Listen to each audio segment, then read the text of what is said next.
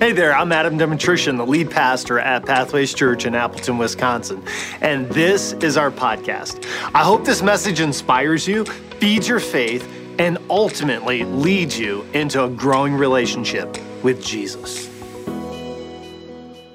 Well, good morning. If you've been tracking with us, I think you would agree that we are all a part of an invisible and an unseen war. And if you're a guest here today, whether you're in the room or online, then I just want to catch you up by way of quick review, or if you missed any of the messages, let me tell you what we know. Here's what we know. We know that our struggle is not against flesh and blood. We also know that our struggle is against evil forces. We know that behind these evil forces are Satan and his demons. And we know that while Satan and his evil forces have been defeated, that the war has been won because of our victor, Jesus Christ. We also know that we engage in battle until the day that Jesus Christ is revealed in full power.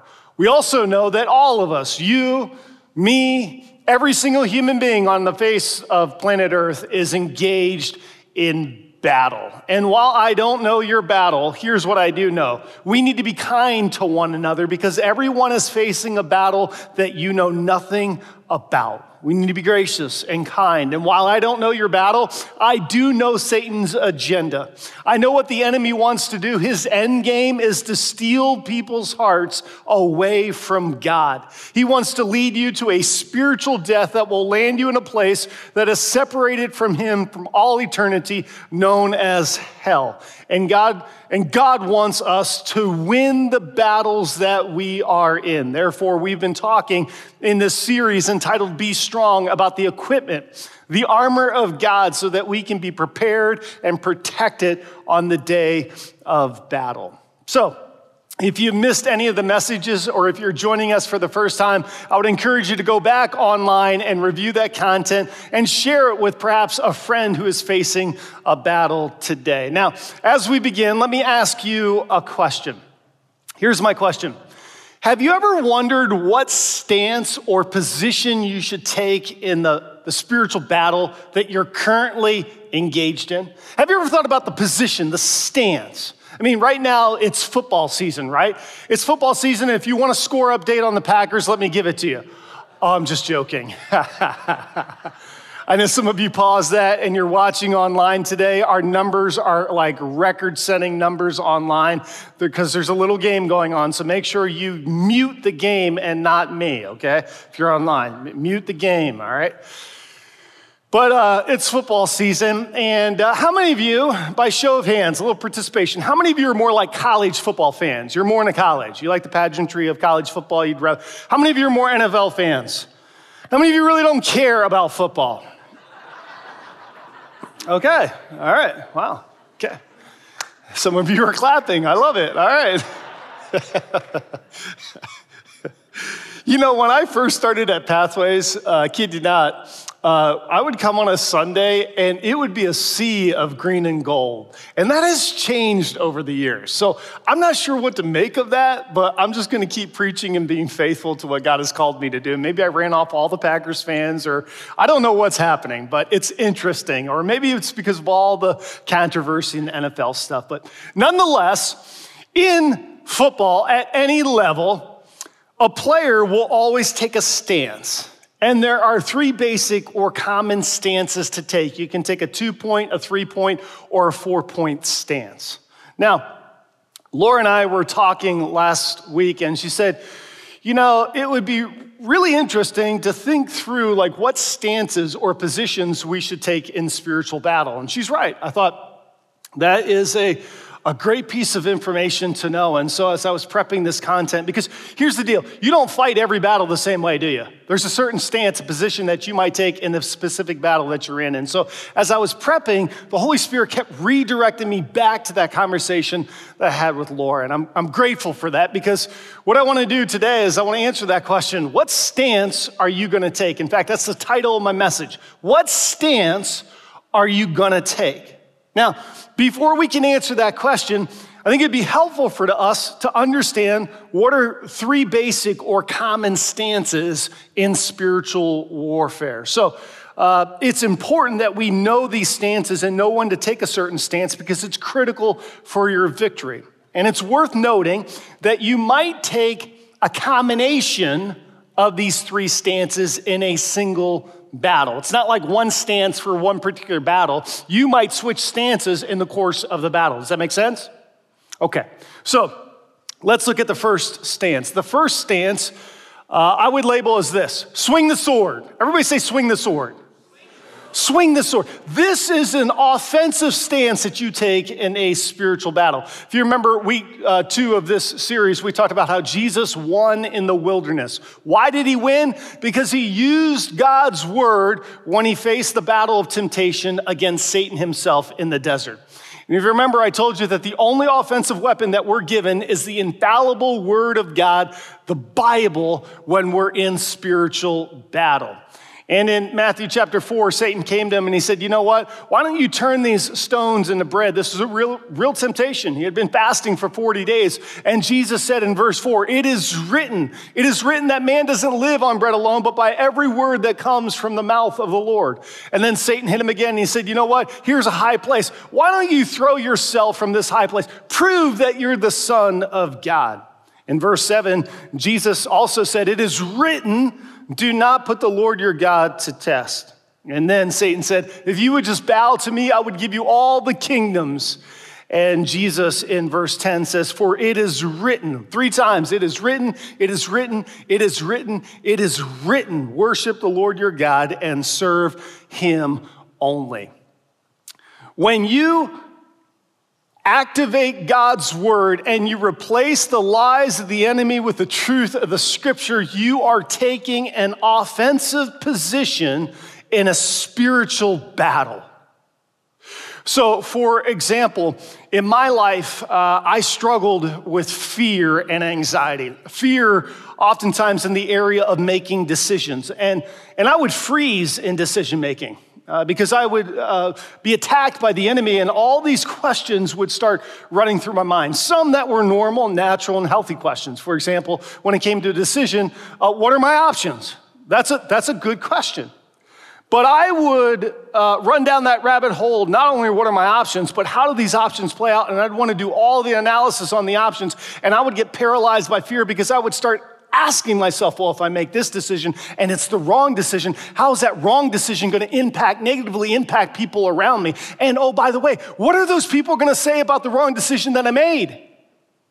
And I would have all of these thoughts and really lies from the enemy. And you know what happened? I began to make decisions out of fear and anxiety versus confidence and trust in God. So here's what I had to do. I needed a couple swords. I needed to swing a sword. I needed all different sizes and shapes of swords. I needed, in fact, in first century Roman culture, a centurion would have a big sword, but also would have daggers, small little daggers to get in close hand-to-hand combat.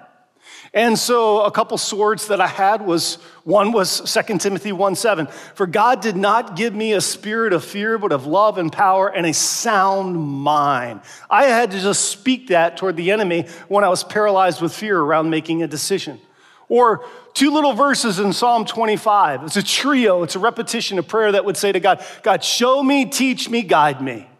Show me, teach me, guide me. Show me your way, teach me your truth, guide me in your will. It was just a way. And you know what would happen when I would swing the sword? When I would say to the enemy, those are lies from you. I know God has given me confidence and trust in him.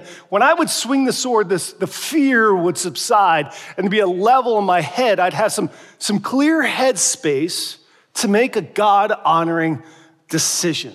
As an example of how we swing the sword, swinging the sword. The second stance is stand firm. Stand firm. Did you know that this was the default stance for spiritual warfare in the New Testament? Let me show you.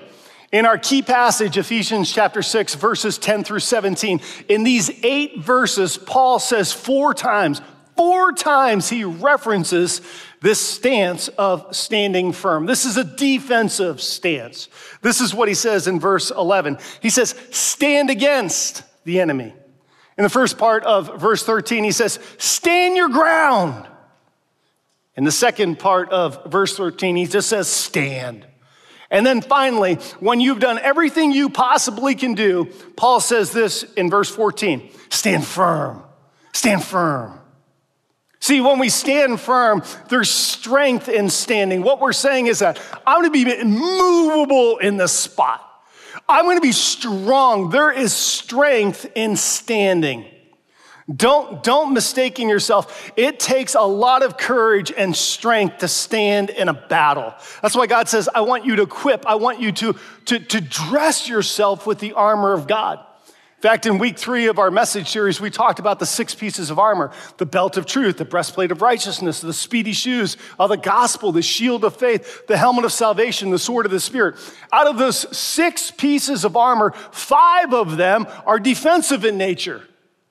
They're meant for the express purpose of not only protection, but to stand firm, to say that there is a place in battle where all you do when the enemy attacks you, listen, this could be in your workplace, this could be in a classroom, this could be in a situation where you've spoken your piece, you've said what you believe, you're gonna live your conviction, and the battle rages on, and all you do is you stand and you stand firm. And I wanna encourage somebody here today that while you might feel like you're not winning the war, I want you to know when you stand in your standing, there is strength and you can rest in the peace and the protection of God.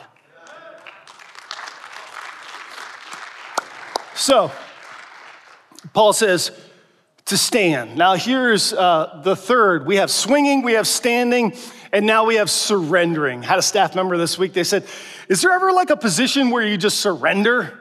And I'm like, no. I didn't say that. I just said, well, yes, we surrender, but we don't surrender to the enemy. We surrender it over to God. Sometimes, how many of you know that there's just a moment, there are some battles that you have fought and you fought and you fought, and you're just like, you know what? I've won the victory in this battle, and the enemy is bringing this to my attention again. And you know what I'm going to do this time? I'm going just to surrender that over to God. Why? Because you don't have the energy or the time to really participate in commenting or fighting that battle. For example, this could be in the context of relational hurt. Let's say somebody betrays you or falsely accuses you of something. Listen, sometimes you don't have time to answer that or to respond to that. This could be, have you noticed these days that people get really pretty angry about politics and what's going on in our world today? Anybody notice that? Is that just me? Okay, all right, good. Just making sure.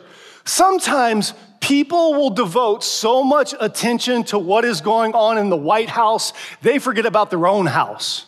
And sometimes when you expend all your energy on a problem or something that is so grand and large, I'm not saying that we shouldn't be engaged. I'm not saying that we shouldn't vote. I'm not saying we shouldn't know the issues and we shouldn't understand what's happening at a national level. But at the end of the day, we're called just to pray and lift up our leaders and to speak our peace and to live peaceable and quiet lives. That's what Paul says to Timothy. And then we just simply surrender it over to God.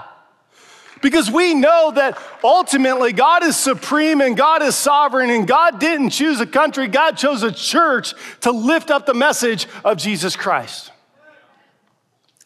And so we surrender it and we give it to God. Listen, I don't know about you, but I need all the energy I can to take care of the house that I'm in.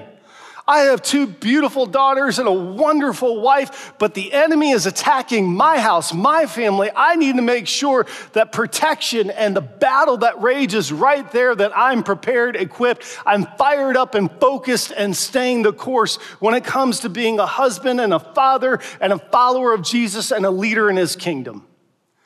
Sometimes it's just purely surrendering and not expending energy on battles that you simply can give to the Lord. This would be in the vein of the scripture out of 2 Chronicles chapter 15 when the writer says this, "For the battle is not yours, but God's." You will not have to fight this fight. Did you know that there are some fights, there are some battles that you're not meant to fight? You can just say, God, I'm surrendering, I'm giving that one to you. All right, so back to our original question. How do we know then what stance to swing the sword, to stay firm, to surrender to God, or multiple stances?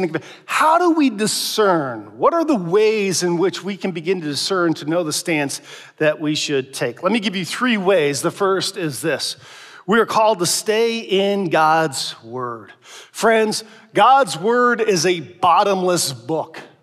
You and I could spend 1,000 years. Have you ever read God's word, meditated on it, memorized it, and the truth and the riches and the nuggets that you find in his word? They might be different when you're in your 30s, and when you're in your 60s, you'll see something different. Or in a particular battle, the Holy Spirit will speak to you, or you'll find riches. You could study this for 1,000 years and barely begin to scratch the surface of the truth and the wisdom and the nature, the power of God as he reveals it in his word.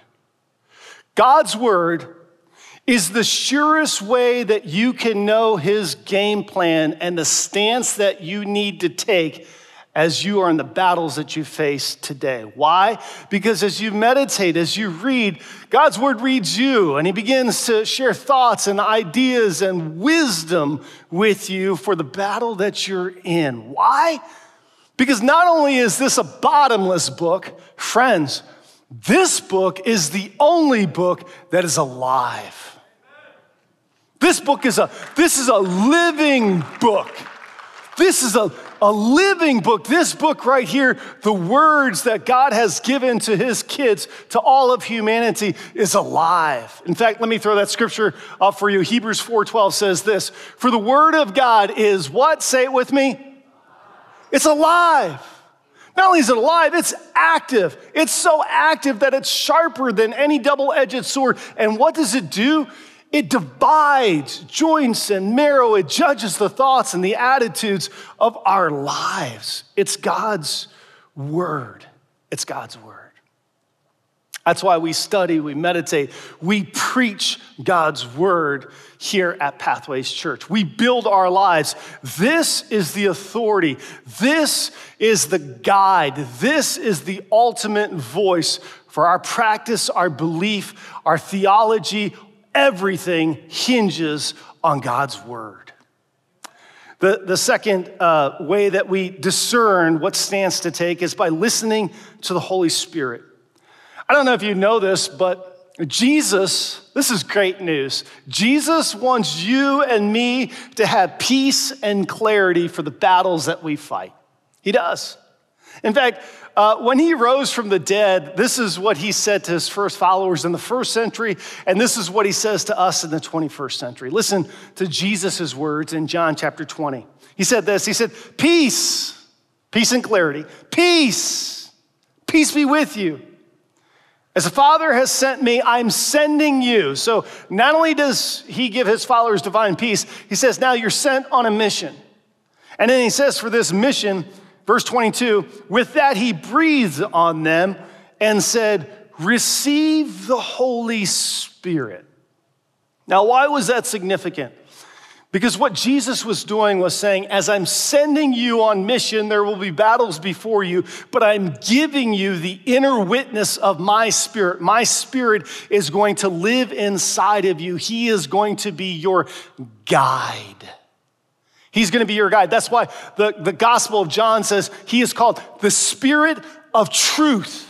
Why is that significant? Out of all the names, he could have said the spirit of power, the spirit of certainty, but Jesus says he's the Spirit of truth. Why? Because the Holy Spirit will never lie to you. And the Holy Spirit will never go in disagreement with what God has already given to us in his word. Right? So the Spirit won't lie. And he has given us, the Holy Spirit who lives inside of us, to guide us in our battles, to know I have to just stand firm right here. That's why a beautiful prayer is to say to the Holy Spirit, come Holy Spirit in this battle. Give me the desire. Give me the wherewithal. Breathe into me your power and your presence to know what stance to take. I can't do this alone. I need you. Spirit of God, you're living inside of me. Any suggestions on a stance that you would have for me? That's that kind of relational prayer in the heat of a battle you can make and pray to the Holy Spirit. It's why it's important, as we sang about earlier in worship, we have to make room for those conversations. Not only do we lay our burdens down, but we lay our battles down. Holy Spirit, do I need to surrender? Is this what you're saying to me in this moment? I can't fully describe how that happens. That's a very personal and private, but it's a very deep and moving moment when you feel like the Spirit of God is speaking to you. Don't miss that. That's a powerful thing. And not only is it staying in the Word, not only is it listening to the Holy Spirit, but the third way is seeking wisdom in community. You know, I loved when Pastor Nathan today told us to look around and lock eyeballs with people around us. I really enjoyed that. Some of you are a little bit more introverted. We're like this: stand firm, don't look, don't look. I'm just joking. Some of you are extroverted. You were like this.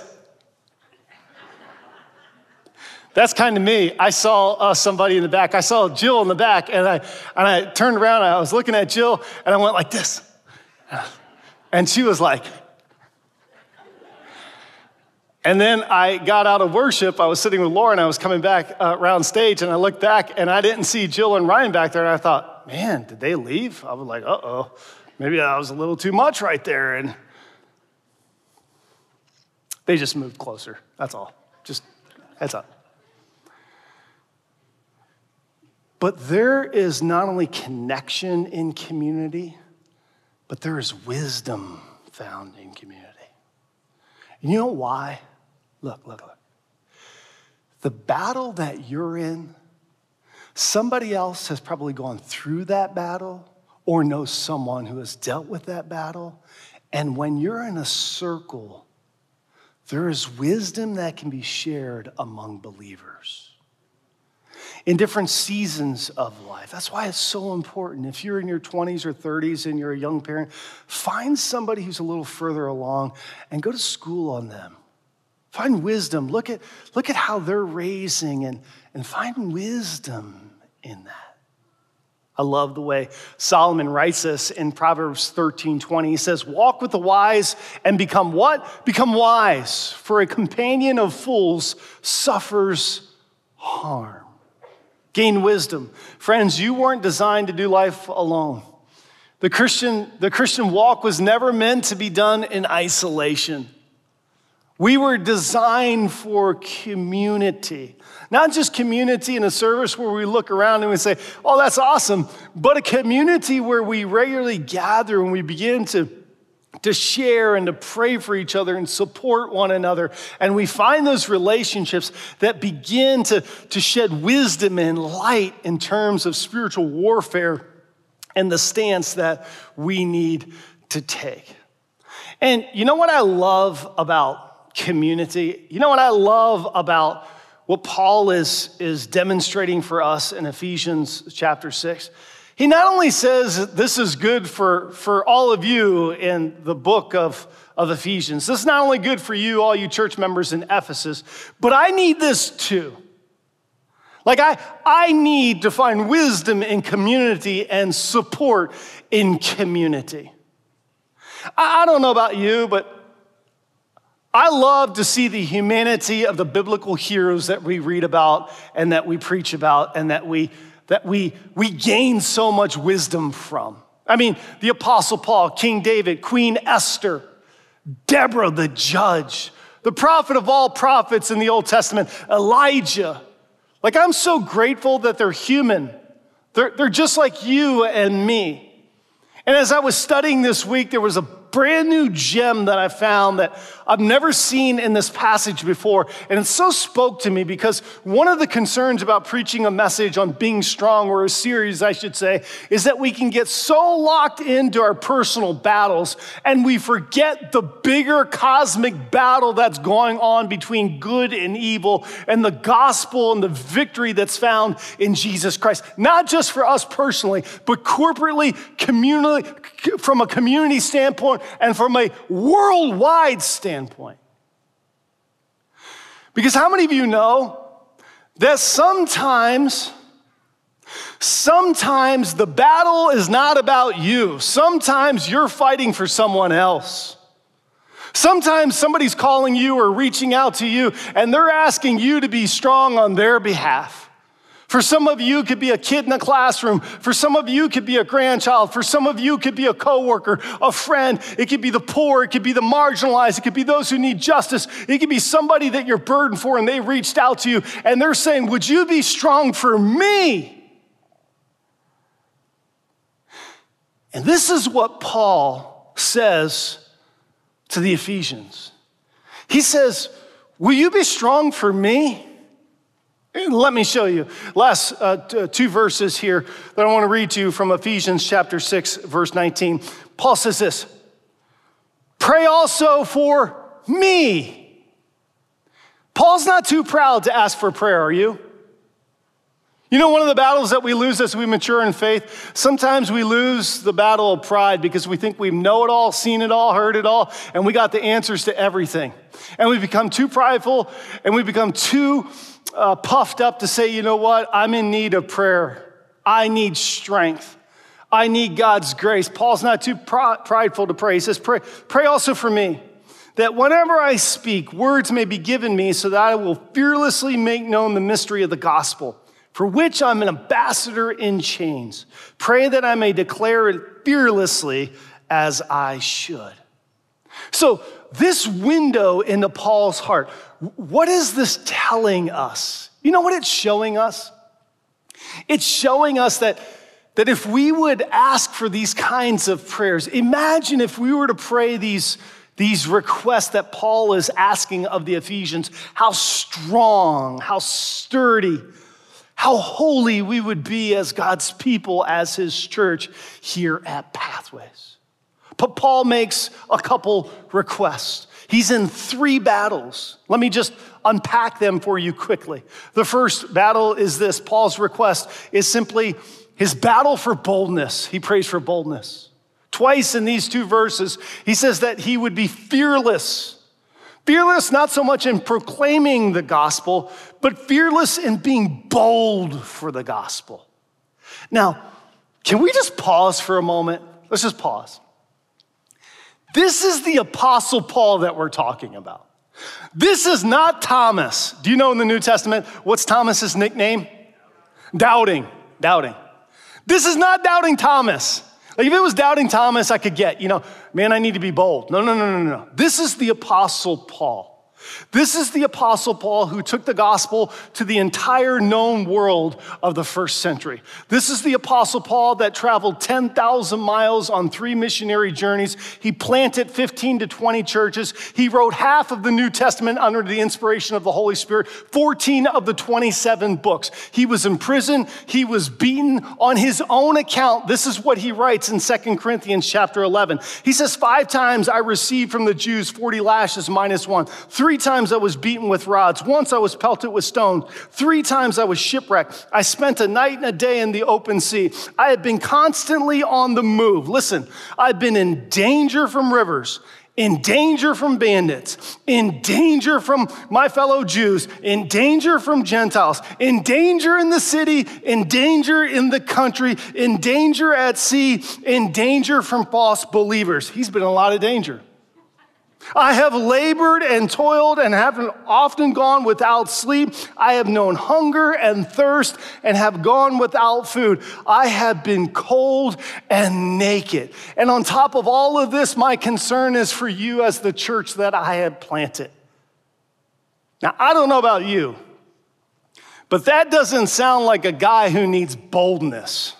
That sounds like a guy who put on a clinic when it comes to bravery for the gospel. And yet Paul says, I need boldness. I need to be bold.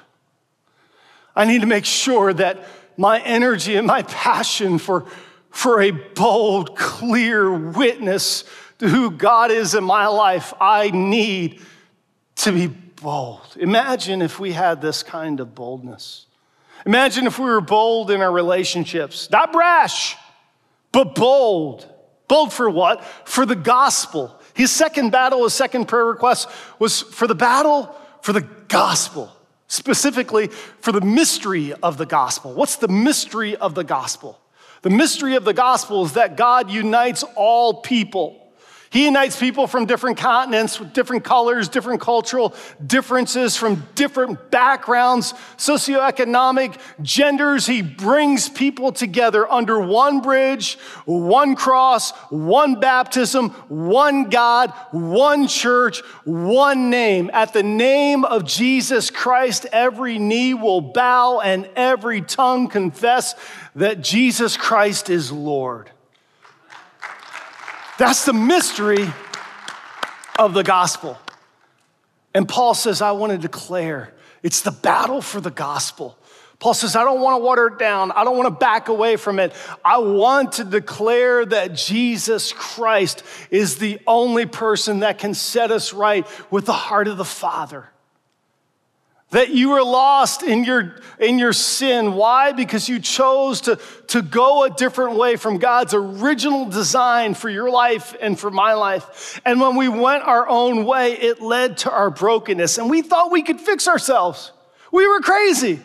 We thought a pill, or we thought another person, or we thought whatever could fix ourselves. But really, in actuality, it just led to more brokenness. Our own power, our own strength, our degrees, our own accomplishments could fix what was broken inside of our heart. And yet we couldn't. So God, in his grace and mercy, sent Jesus Christ, who came in grace and truth and hung on a cross. That's the gospel to save us. And when we repent and believe, we now have the power to recover and to pursue God's design for our lives, where there's protection and blessing and covering and guidance, so that we can be his voice in our world. You know what that looks like? That looks like a united people expressed through the faith of Jesus Christ, accompanied by humble works done in Jesus' name. That's the kind of power that we have. That's the battle for the gospel. And finally, Paul prays for the body of Christ. Why? For health, for protection. Yeah, maybe. But he prays for the body of Christ because the church of Jesus Christ, and when I say the church of Jesus Christ, I'm not just talking about Pathways Church. I'm talking about every church that lifts up the name of Jesus Christ, that teaches the Bible, that believes in the Father and the Son and the Holy Spirit, the creeds of the church, as well as the power of the Spirit, active, the gifts. That church, listen, friends, this is super important. We, the people of God, is the way in which God has designed from the beginning of the foundations of the world that his heart would be known to people in our world today. It's to the people of God. The people of God are the church. It's the church of Jesus Christ. It's not this building. It's not a space. It's not a location. It's a people whose hearts are committed to God. And he says, we need to pray for the body of Christ. The body of Christ here at Pathways. What would it mean if we were praying for each other when it came to boldness and to show the mystery of the gospel, that we were united, that the enemy tries to divide, and that Jesus brings healing and restoration? That's why Paul says we were given the ministry of reconciliation in Corinthians. That's why we, as the body of Christ here, we have the privilege of being a source of hope, a light on the hill, a place for those who are lost and broken, and they just need a family. They need to belong, a place of power where people can use their gifts and their resources and their passion and their heart to extend God's kingdom, to establish it through a group of people who are unique and different and yet united through the blood and the body of Jesus Christ.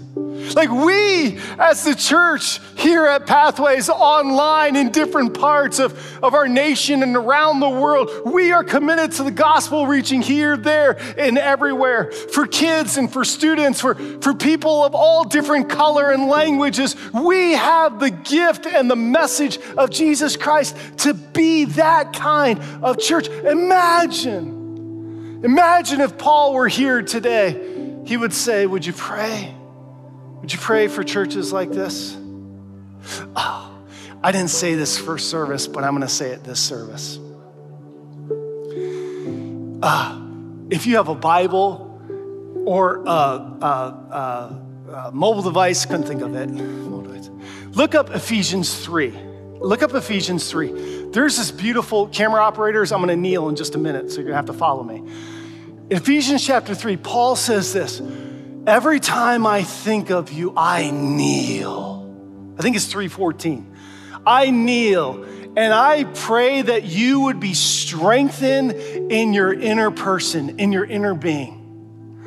I believe if Paul were here today in the 21st century, I believe he would get on his knees and he would pray for us as a church, and he would pray for you specifically as a human being, and saying that you would be strengthened in your inner being, that you would know the breadth and the depth and how high and how wide is the love of God that is in Christ Jesus.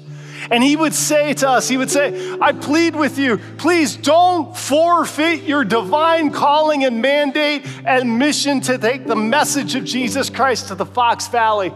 Start with your friends, start with your family members. Have a spirit of boldness. Declare it in love and humility and grace. Give, serve, love his friends. The battle rages on until Jesus Christ is revealed in full power. So with that, would you bow your heads with me? Let's pray in a word of closing prayer. Heavenly Father, thank you for your word today, for the truth of who you are. I pray in the name of Jesus that you would speak. Even in this moment, God, I just sense your Holy Spirit stirring hearts. I'm so grateful, God, that not only is your word alive and active, but your Holy Spirit, his presence is real. And I believe that you're speaking to people here today. If you're here today and God's drawing you in and calling you to something deeper, a deeper expression of your faith. I don't know what that looks like. Maybe listening, having that peace and clarity to listen to the Holy Spirit and what stance you should take. Perhaps it's the realization that you're in a season of your life where you're fighting for someone else. And so you just want wisdom and guidance and praying for that person and serving that person. Maybe it's boldness. Maybe it's, God has placed somebody in your path and you need to share the love of Jesus Christ, the gospel. You need to invite that person to Pathways. Maybe it's just a place of, God, I need to stay and meditate on your word. I need to continue to make that a commitment. Maybe it's, I need to find community.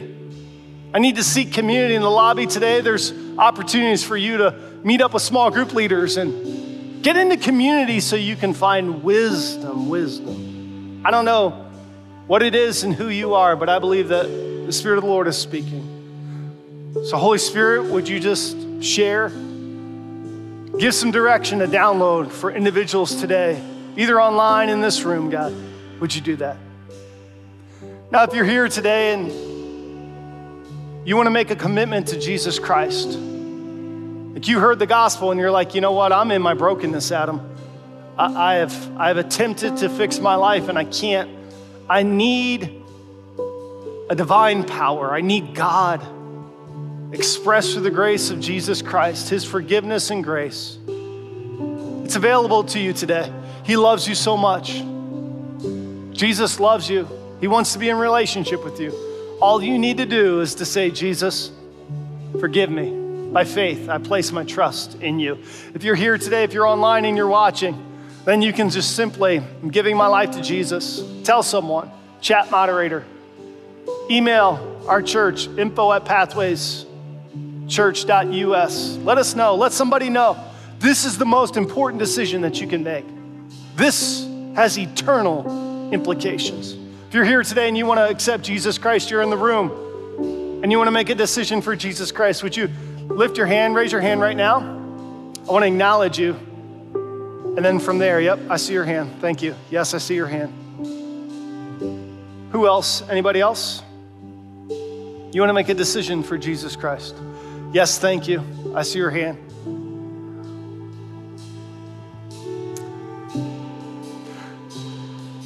Then let's go ahead and pray together as a church family. Would you pray this prayer with me? Heavenly Father, thank you for loving me. You have a design for my life. You know me perfectly. And you love me continuously. So today, I surrender my life to you. Jesus, forgive me of my sin. I place my trust in you. I receive the gift of salvation by faith.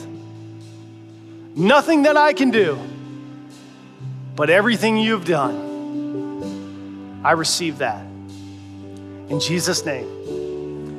And everyone who agreed with this prayer said, amen. Amen. Hey, can we celebrate individuals today giving their lives to Jesus Christ?